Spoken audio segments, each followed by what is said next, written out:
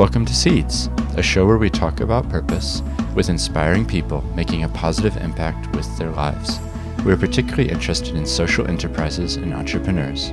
We will listen to them reflect on their journeys and take time to dig deeper in order to better understand what really motivates their choices.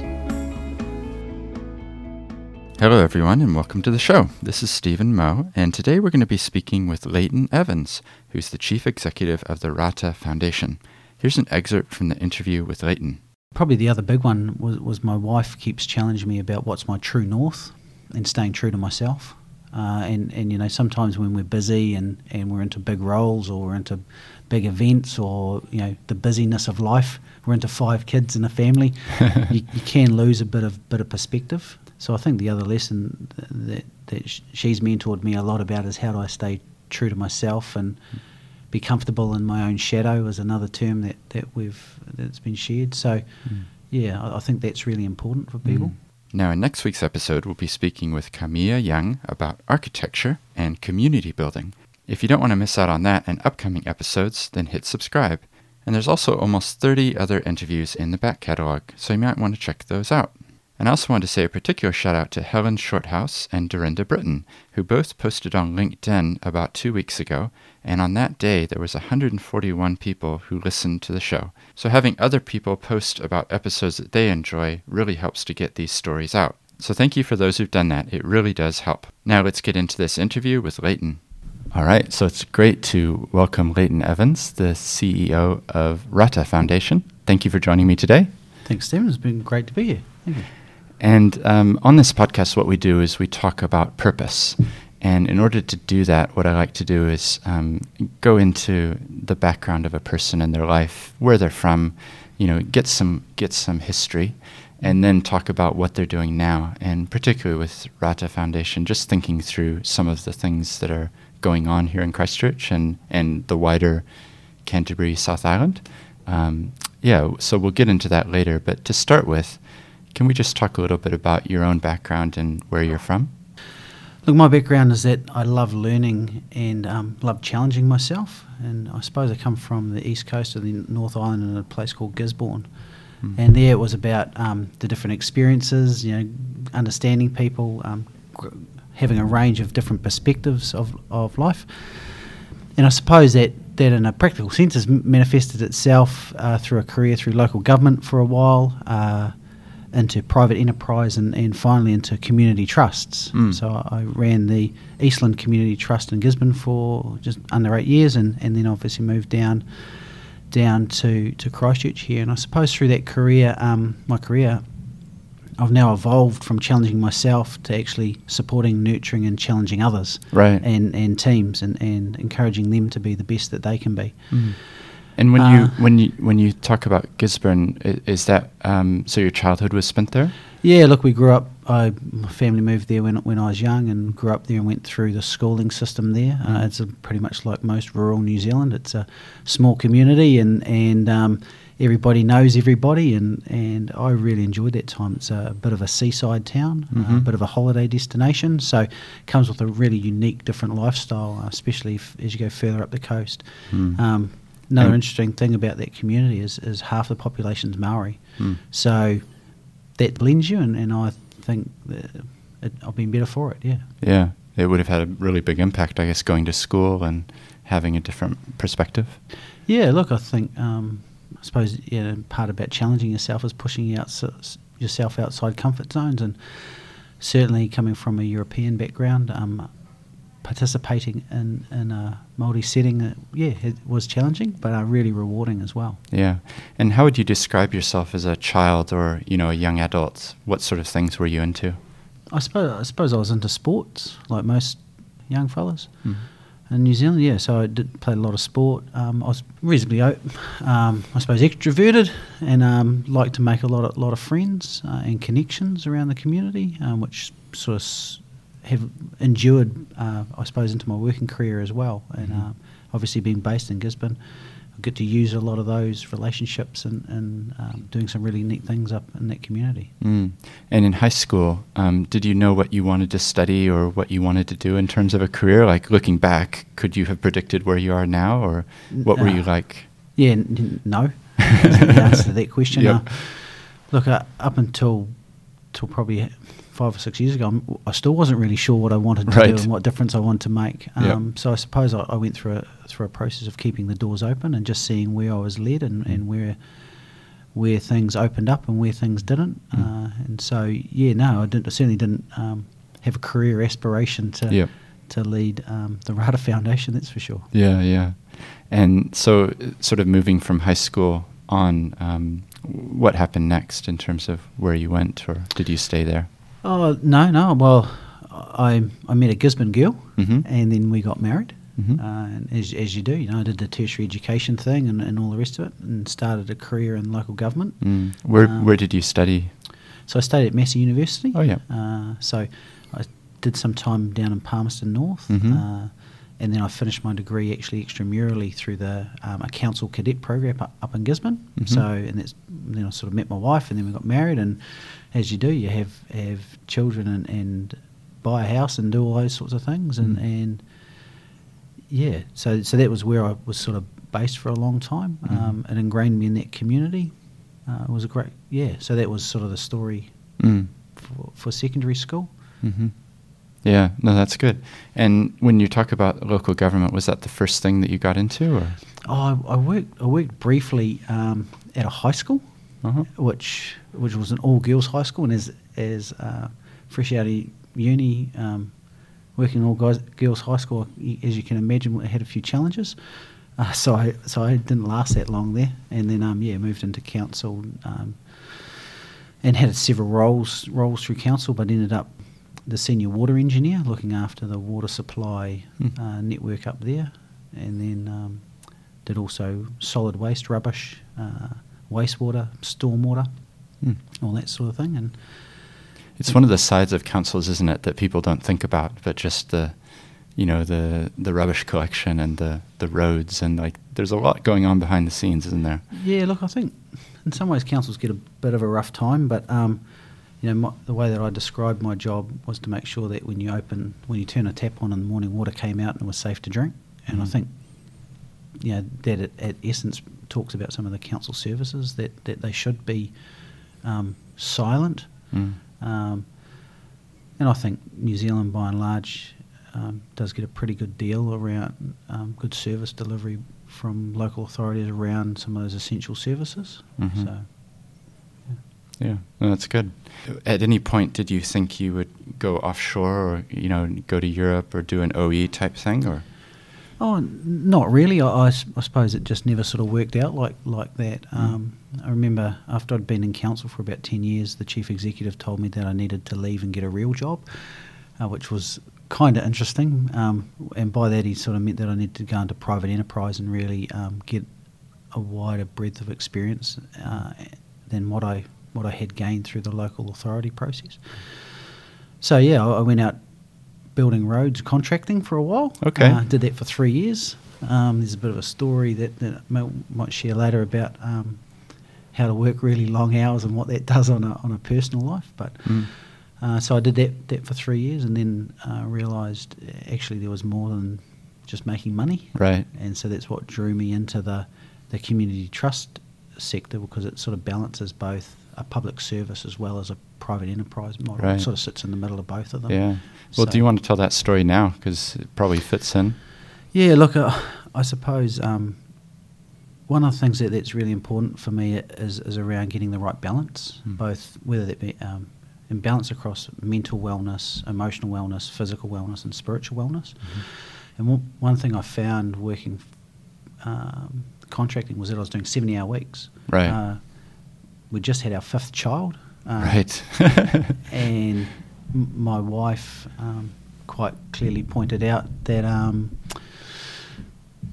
it was either the family or the job at one point, to put it bluntly. And so that sort of made me really just check as to what was really important for me.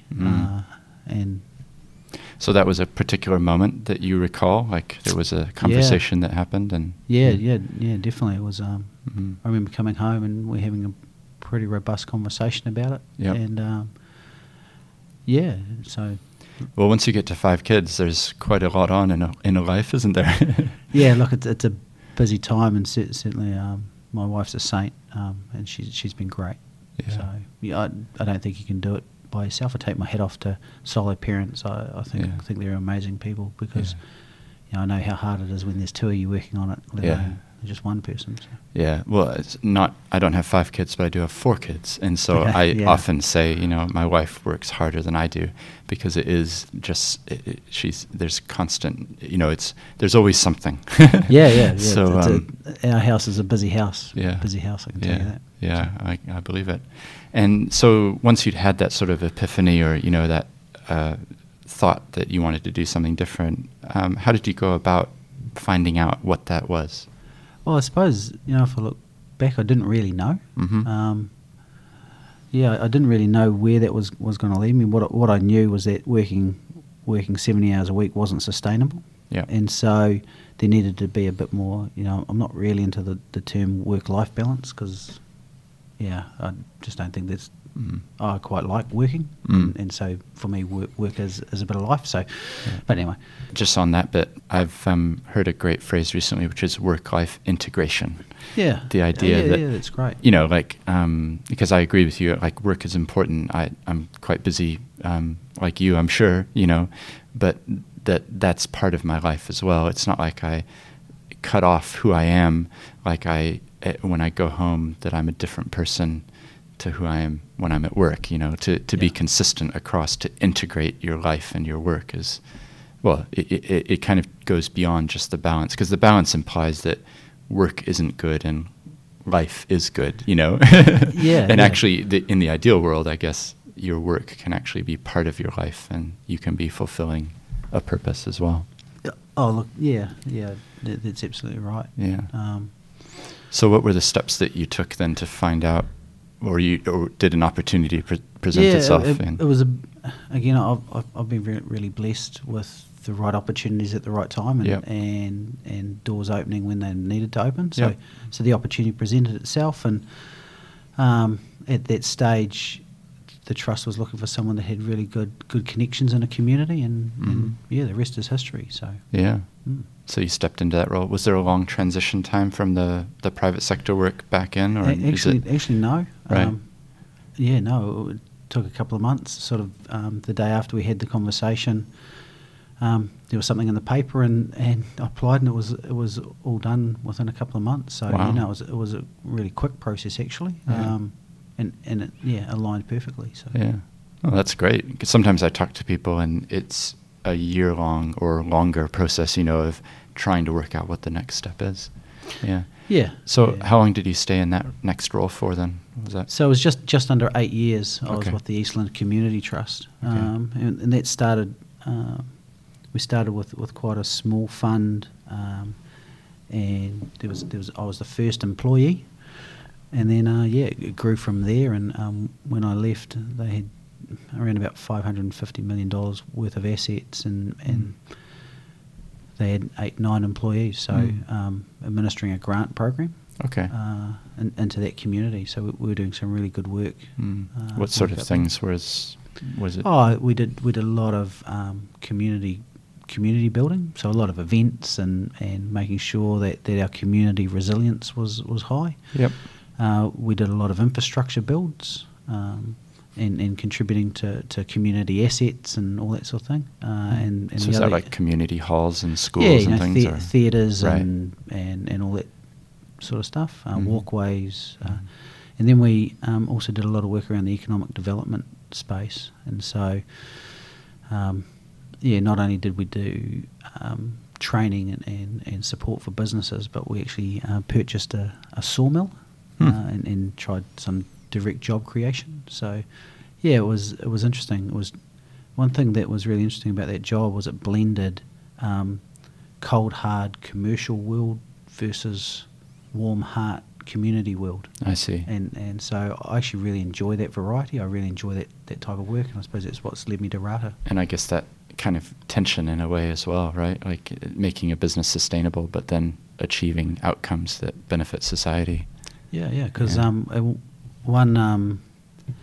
one mentor of mine, he described it as, well, if you make a lot of money, what are you making it for? And I think that's a good question. How do we leave things better than when we got here? And so that's probably driven, the latter half of my career really to date. So. Was that something? How did that advice come about? Oh, I think it came about because when I entered into the community trust space, I came from quite a commercial world, and so I put quite a commercial lens on it, and so everything became about growing the money. It became about how do I make the trust fund larger, how do I grow the fund, how do I, diversify the fund, how do I make more money, and I'm not sure I had the balance right between the community and commercial side of things. Yeah. So that, so that conversation came out because he challenged me about that. And one thing I've really enjoyed is people challenging me, challenging me by perception and challenging me how I see the world. And so, I look for those things as well. Yeah. Apart from that challenge, is there any others that stand out to you that people have laid for you that, looking back, you realize it was really significant in your life? Yeah, I suppose. Probably the other big one was my wife keeps challenging me about what's my true north and staying true to myself. And sometimes when we're busy and we're into big roles or we're into big events or, the busyness of life, we're into 5 kids in a family, you can lose a bit of perspective. So I think the other lesson that she's mentored me a lot about is how do I stay true to myself and be comfortable in my own shadow is another term that's been shared. So, I think that's really important for people. And true north, in the way that you're meaning, is not losing focus and going off to the east or the west, but actually... And sometimes when you're really busy, you forget that and you just get busy. And so, having someone or something that points you back to actually what is my purpose, what is my directionality, am I on the right track? Am I contributing what I want to contribute? Am I spending my time in the ways I want to spend it? I think that's really important. Yeah, I agree with you. It's actually a theme that comes out in some of these interviews is the idea that people say they're busy, but they're just, busyness for the sake of busyness. There's one episode with Kit Hendon from Ministry of Awesome, and we talk quite a lot about that, about we're constantly being asked, how are you? And get the answer, busy, busy, busy. But, you think, well, what are you busy on, and getting to the true, getting a bit deeper. Well, and I suppose that because everyone's only got a fixed amount of resource, right? So it's typically time, energy, knowledge or money. And there's a fixed amount of that we have at any particular time. And so how we use that resource and what are we using that for is really important. And it's a decision that we have to make every day. And so I suppose I have a view that purpose allows us to maximise the value that those things create.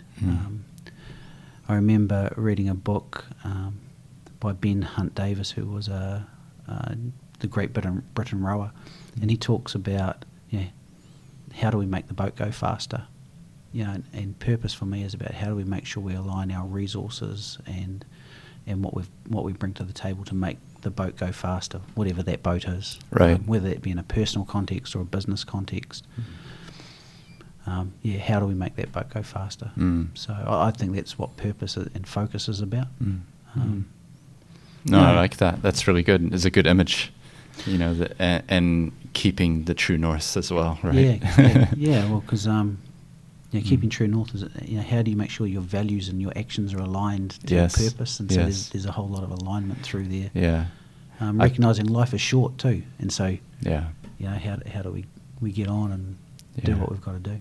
Yeah, exactly. I agree completely. I mean, and I love what you're saying because it is such a good reminder. The reason I'm doing this podcast, or one of them, is that I'm hoping people can hear conversations like this and just be reminded to focus again on what their purpose is, because it's so easy to get distracted, and I get distracted too. But to come back to that, as you described it, the true north, like why am I doing it and what am I doing? Yeah, look, and I think as you point out, in a busy world, sometimes we've actually got to stop and reflect around that, and I think that's something that I enjoy doing, but is also quite challenging. Just taking time to go, actually, am I on the right place? Because we can get distracted by busyness. Yeah, we get distracted. Yeah, Oh, that's good. So we're up to you've been 8 years in this role. Yeah. And how did the transition happen to come to Christchurch? And, I think we were chatting before, you've been in this role for 6 weeks as at the date of this recording. Yeah. So just talk us through how that opportunity came up and why you've come down. Well, I suppose I saw, my wife and I were just talking about a few things and saw that, there's a long time to retirement. Mm-hmm. So the question really came up at ECT, well, what was next? Mm. And after 8 years, or not quite 8 years, it was time for the organisation to have someone else leading that, and it was probably healthy for me as well. So fortunately, I saw this role being advertised, and again, it happened relatively quickly. Right. So, I took over mid-October. Mm-hmm. So the family moves down after Christmas because they're just finishing the school year, and we're starting a new life in Christchurch. Yeah. So. And what had you known about Christchurch before? Because it sounds like you'd lived in the North Island most of your life. So I actually didn't know much about Christchurch at all. I'd been here on a holiday for a week, so that was my grand experience of Christchurch. Sure. Fortunately, my sister, she lives out in Rolleston, just out of town, so I had a little bit of a feel for it.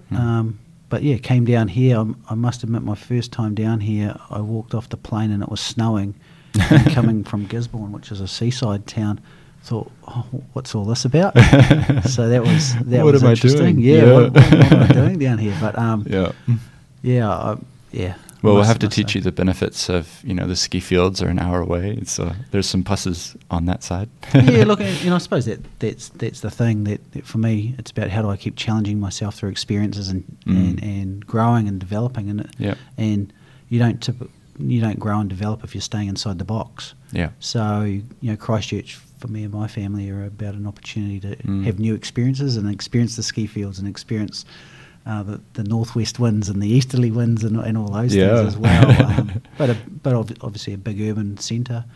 The Christchurch earthquake process has interested me in terms of what effect that has on communities and what's your as a relative newcomer down? What's your sort of first impressions or take on that side of things? I think a lot of. I suppose it's a latent thing inside people still that went through that. So those things affected them on a really personal level. A lot of people. So coming from the North Island and not going through that experience, sometimes it's a little bit hard to recognise that and to sort of connect with that. But look, I think one thing that's really impressed me about Canterbury people is their resilience around that, and I suspect that's a New Zealand thing because we're quite resilient as a people. But certainly the Canterbury people down here have made some real big moves forward. I think as the commercial rebuild gets more momentum, and I think the next 5 to 10 years is going to be an interesting space to operate in that commercial rebuild. And as the time improves the memory of the event, I think the community will keep growing. It's also a great opportunity, for the community to really think about, well, what do we want to look like? Yeah. Because it was almost, it was a tragic reset button, and you never wish to go through that. But there is an opportunity for the community to think, actually, where do we want our assets, and where do we want our communities, and what do we want them to look like and feel like? Yeah.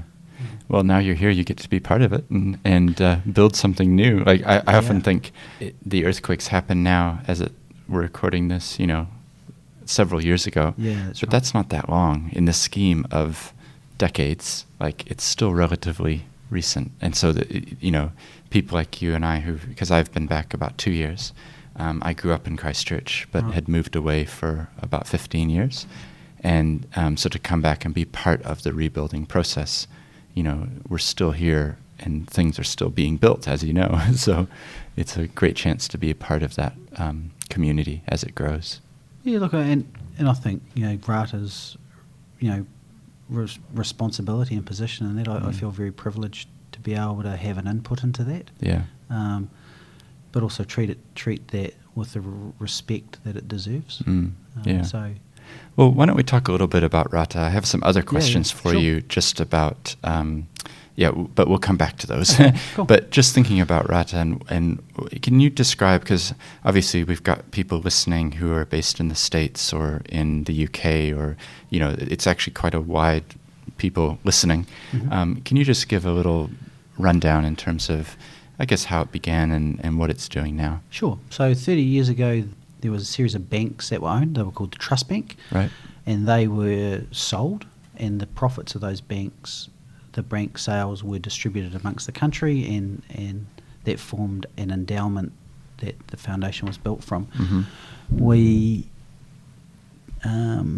currently have around about $600 million New Zealand in invested, and we have a grant program of around about $20 million a year. Right. So we get to give $20 million into the Canterbury, Nelson, Marlborough, and the Chatham Islands. So it's quite a geographically spread region. Yeah. It's New Zealand's second largest. So above us is Foundation North out of Auckland. So I suppose we've got a role to play we're the largest in the South Island. So, we think really hard about how we can influence and affect the people around us, not only with our granting funds, but also, I suppose, our mana and how we behave in the community. We've got some key funding areas that we like, and it's around connecting people together. It's about participating in sport and culture. It's about supporting organisations, and it's about helping kids get a great start in life through a learning program. Right. So, we've sort of targeted some areas that we want to fund, and we're going from there. Oh, that's great. And what sort of team is there? We're meeting in your offices here. How many people are here in the team here in Christchurch? Yeah, so we've got 17 people based here. So, we've got 17 people. Most of those are associated with our grant program.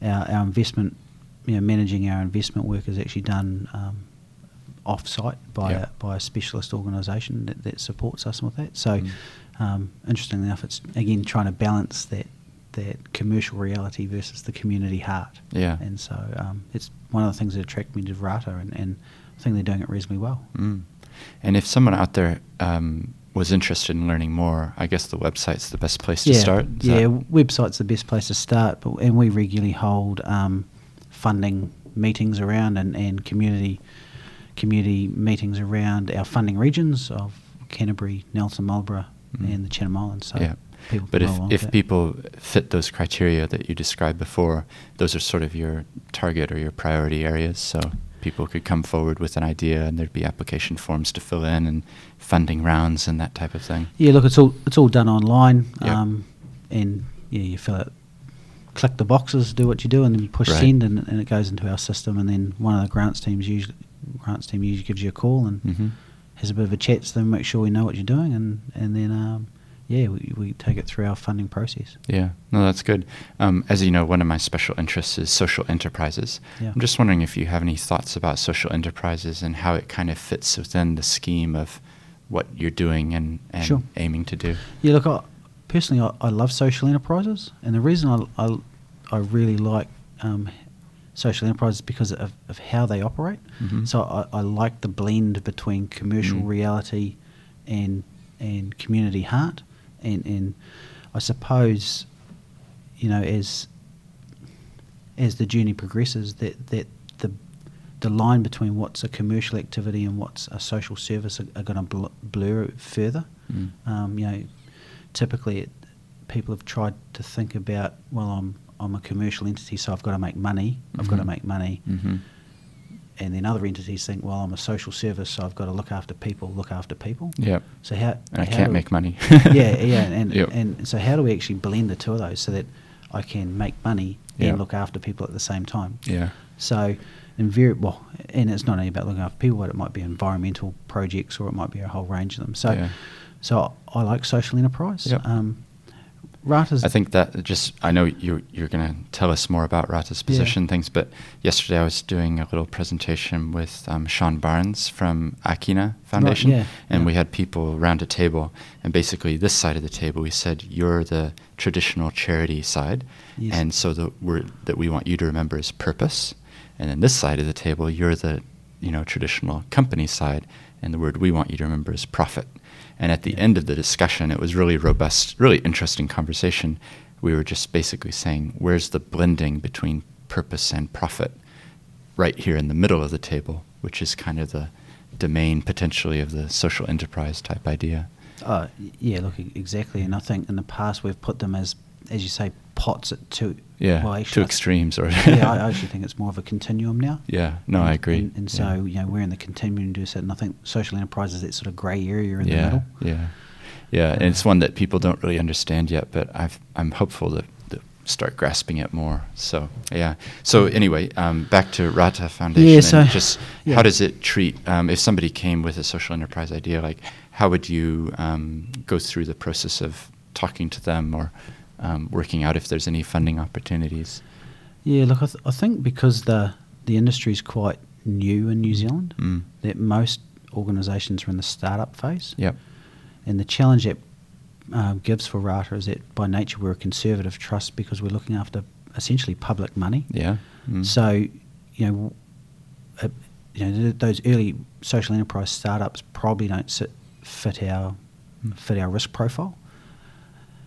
But certainly growing scale in social enterprise, and we've been doing a bit of work with a couple of social enterprises that are looking to get to scale. That they've been through the proving model, they've got started, they've validated that they can operate. They just now go, well, how do we get larger? And there's actually wonderful examples in Christchurch, isn't there? Like Kilmarnock Enterprises, I can think of. Like Michelle Sharp was actually the first one I interviewed for the podcast, and wonderful story of what they're doing. And Pathway, another one in Christchurch. That they've got both the charitable trust and the businesses operating. So, yeah. Look, and I think probably the biggest social enterprises are actually the iwi entities. And I think you look at awesome organisations like Ngāi Tahu and what they're doing and balancing that commercial and social activity.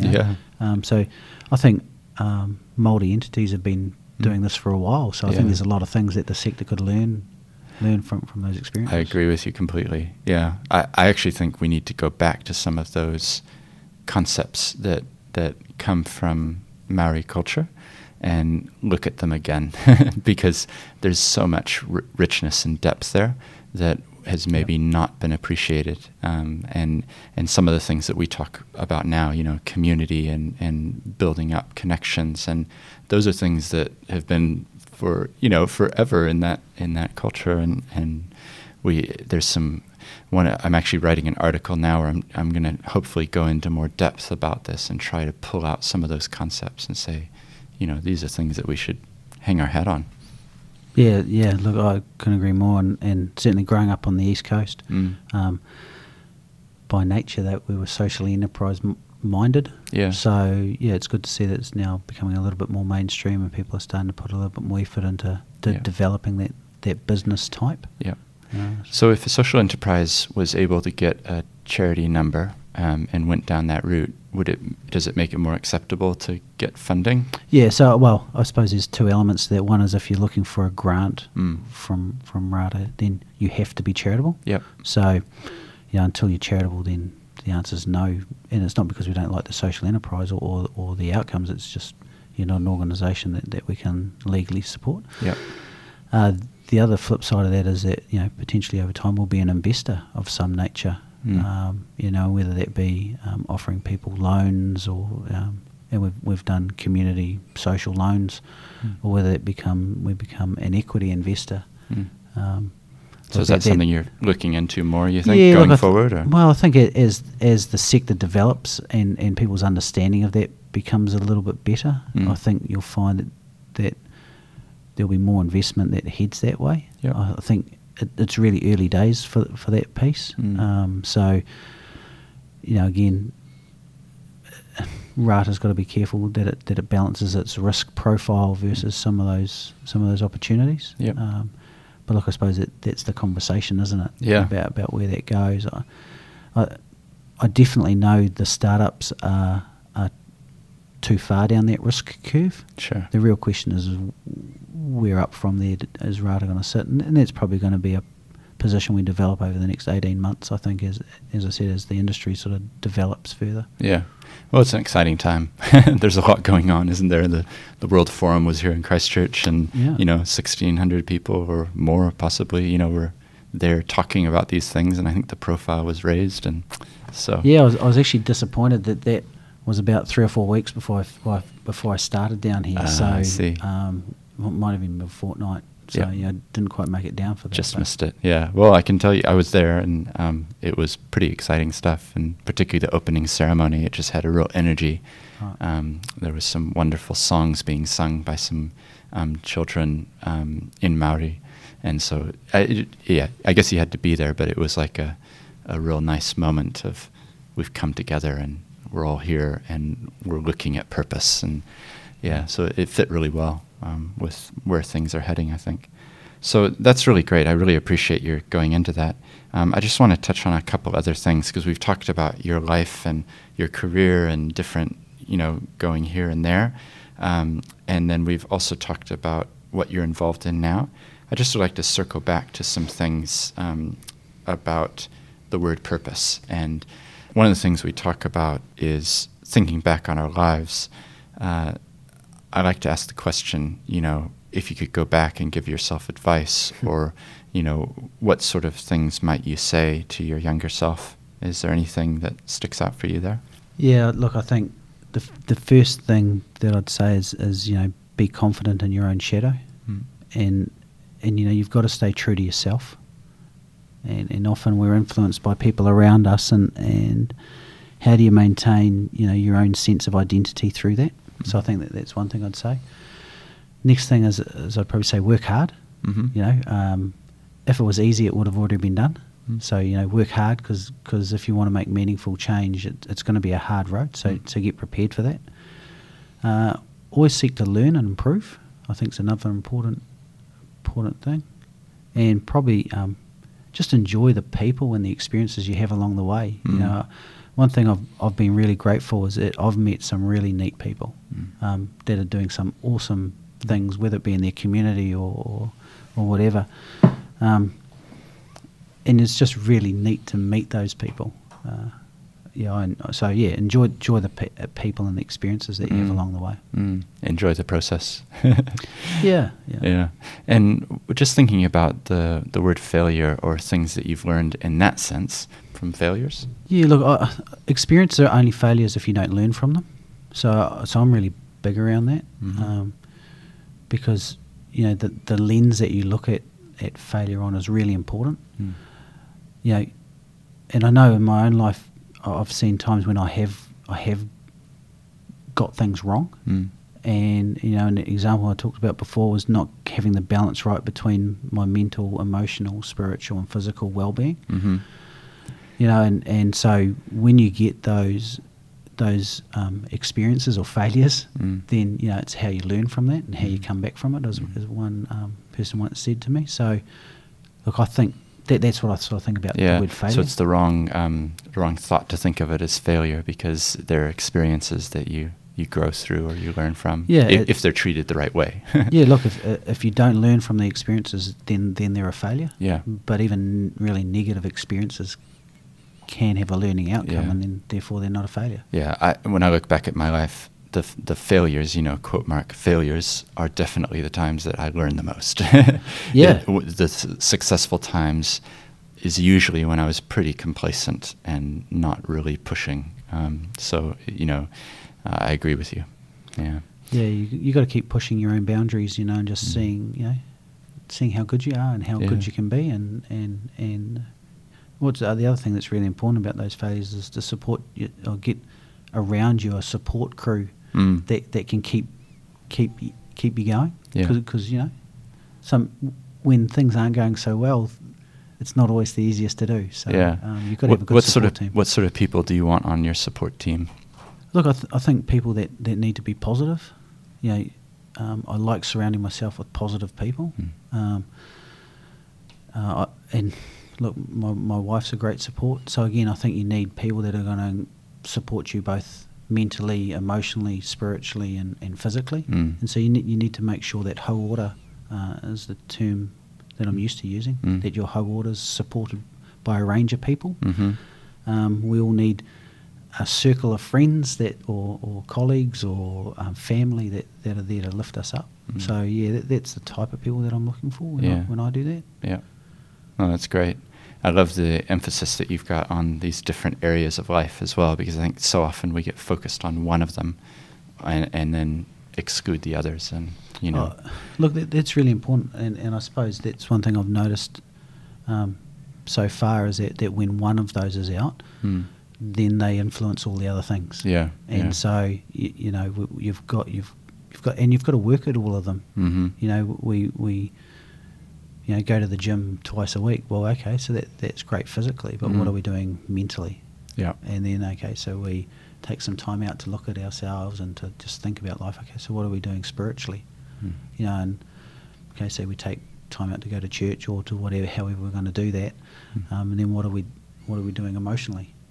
How are we connecting with people and making our lives meaningful? So invariably when we get busy, one of those things suffer. And then the apple cart starts getting a bit wobbly. But the reality is they're all foundations that our lives are built on, and if one of them isn't stable, then the others are also going to tip up. So if you're, you got the mental side down, no problem. Oh, wait a minute.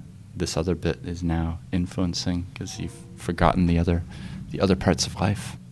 So, Leighton, it's been great to talk with you. I just wonder if we could talk a little bit, when we talk about purpose, I also like to talk with people about their inspiration and sort of what is it that keeps them going, what keeps them motivated. So I'd just be curious if you have any thoughts about that. So the first thing that inspires me is God. So I'm inspired and grateful, just to be part of something bigger than myself. I've been graced with supernatural opportunities, I think, and I've been inspired by the responsibility that creates. I think, and my wife and kids are probably another inspiration, and they inspire me to be the best that I can be. And I suppose what God and my family teach me is ultimately love. And so I'm motivated by love and care and concern for people, and they've really taught me that. So I suppose that's really important to me. The other group that have really inspired me are the people that I've worked with and met, and the passion and energy with which they attack their challenges really encourages me to go, look, let's go for it, and to contribute my talents with the same energy and passion. So I suppose that drives back to purpose. So I'm really, really inspired by the groups that I see around me, people that I meet. So So you draw inspiration from them, and then that motivates you to do whatever you're doing. And look, as I said before, I've seen I've had some supernatural opportunities that you really go, wow, that's awesome. Met some really clever, talented people doing some awesome work, and so that inspires you to be better, and you go, let's go for it. So I feel the same with this podcast. I meet all types of people, and it's really fascinating because I feel like I can draw strength from their stories, which is why I started it, actually. It's an excuse to meet people, and it's an excuse to hear stories, because so often in life we don't really know the background to someone and why they do what they do. So I love the idea of drawing inspiration from others to then feel inspired myself to go out and do something that maybe is a little bit different than I would have been if I didn't know them or I hadn't heard that story. So what you're saying really resonates with me. Oh, that's good. Leighton, I really appreciate your time today. I feel like we've been able to go quite deep in a number of different areas, and so that's been really helpful. And I hope that as you settle into Christchurch that you feel welcome and find ways that you can contribute. And I'm sure that Rātā Foundation will continue to find people to support and fund. So welcome to Canterbury, and look forward to seeing how things evolve and develop while you're here. Look, thanks, Stephen. Thank you for the opportunity to share my story. Well, there's a lot of depth in that interview with Leighton, and so I hope you both enjoyed it, but also were challenged by some of the things that he had to say. The thing that always surprises me with these podcasts is the broad range of topics that you can cover in a relatively short amount of time, and also hearing about people's stories and what it is that motivates them. Now, in next week's episode, we'll be speaking with Camilla Young, who practiced in Europe as an architect before moving to New Zealand. We talk with her about architecture, but also about community building. Here's an excerpt from the interview with Camilla. I am very hard on myself. I have a really, what I would call a strong inner critic. I would go gently. Mm-hmm. Be kind to yourself. Mm-hmm. It's a more enjoyable journey. You don't have to change the journey, but just be kind to yourself. You don't have to suffer this one. Try to enjoy it a little bit more. Enjoy the ride. Enjoy the ride, rather than it's. I have this image of somebody flogging themselves as they're going, and instead I think it could have been carrying roses. Right. Maybe laughing a little bit more. Yeah, exactly. Yeah, my mission right now, the thing that I'm trying to manifest in this year, is to move towards joyousness. Right. So it's a little bit of that kind of like, okay, let's loosen up the inner critic and try to cultivate another voice. Well, I do hope you can join me for that and other upcoming episodes. And don't forget, there's about 30 other interviews in the back catalog, so you might want to check some of those out. And consider telling 1 or 2 friends about this show if you found it helpful. Until next time.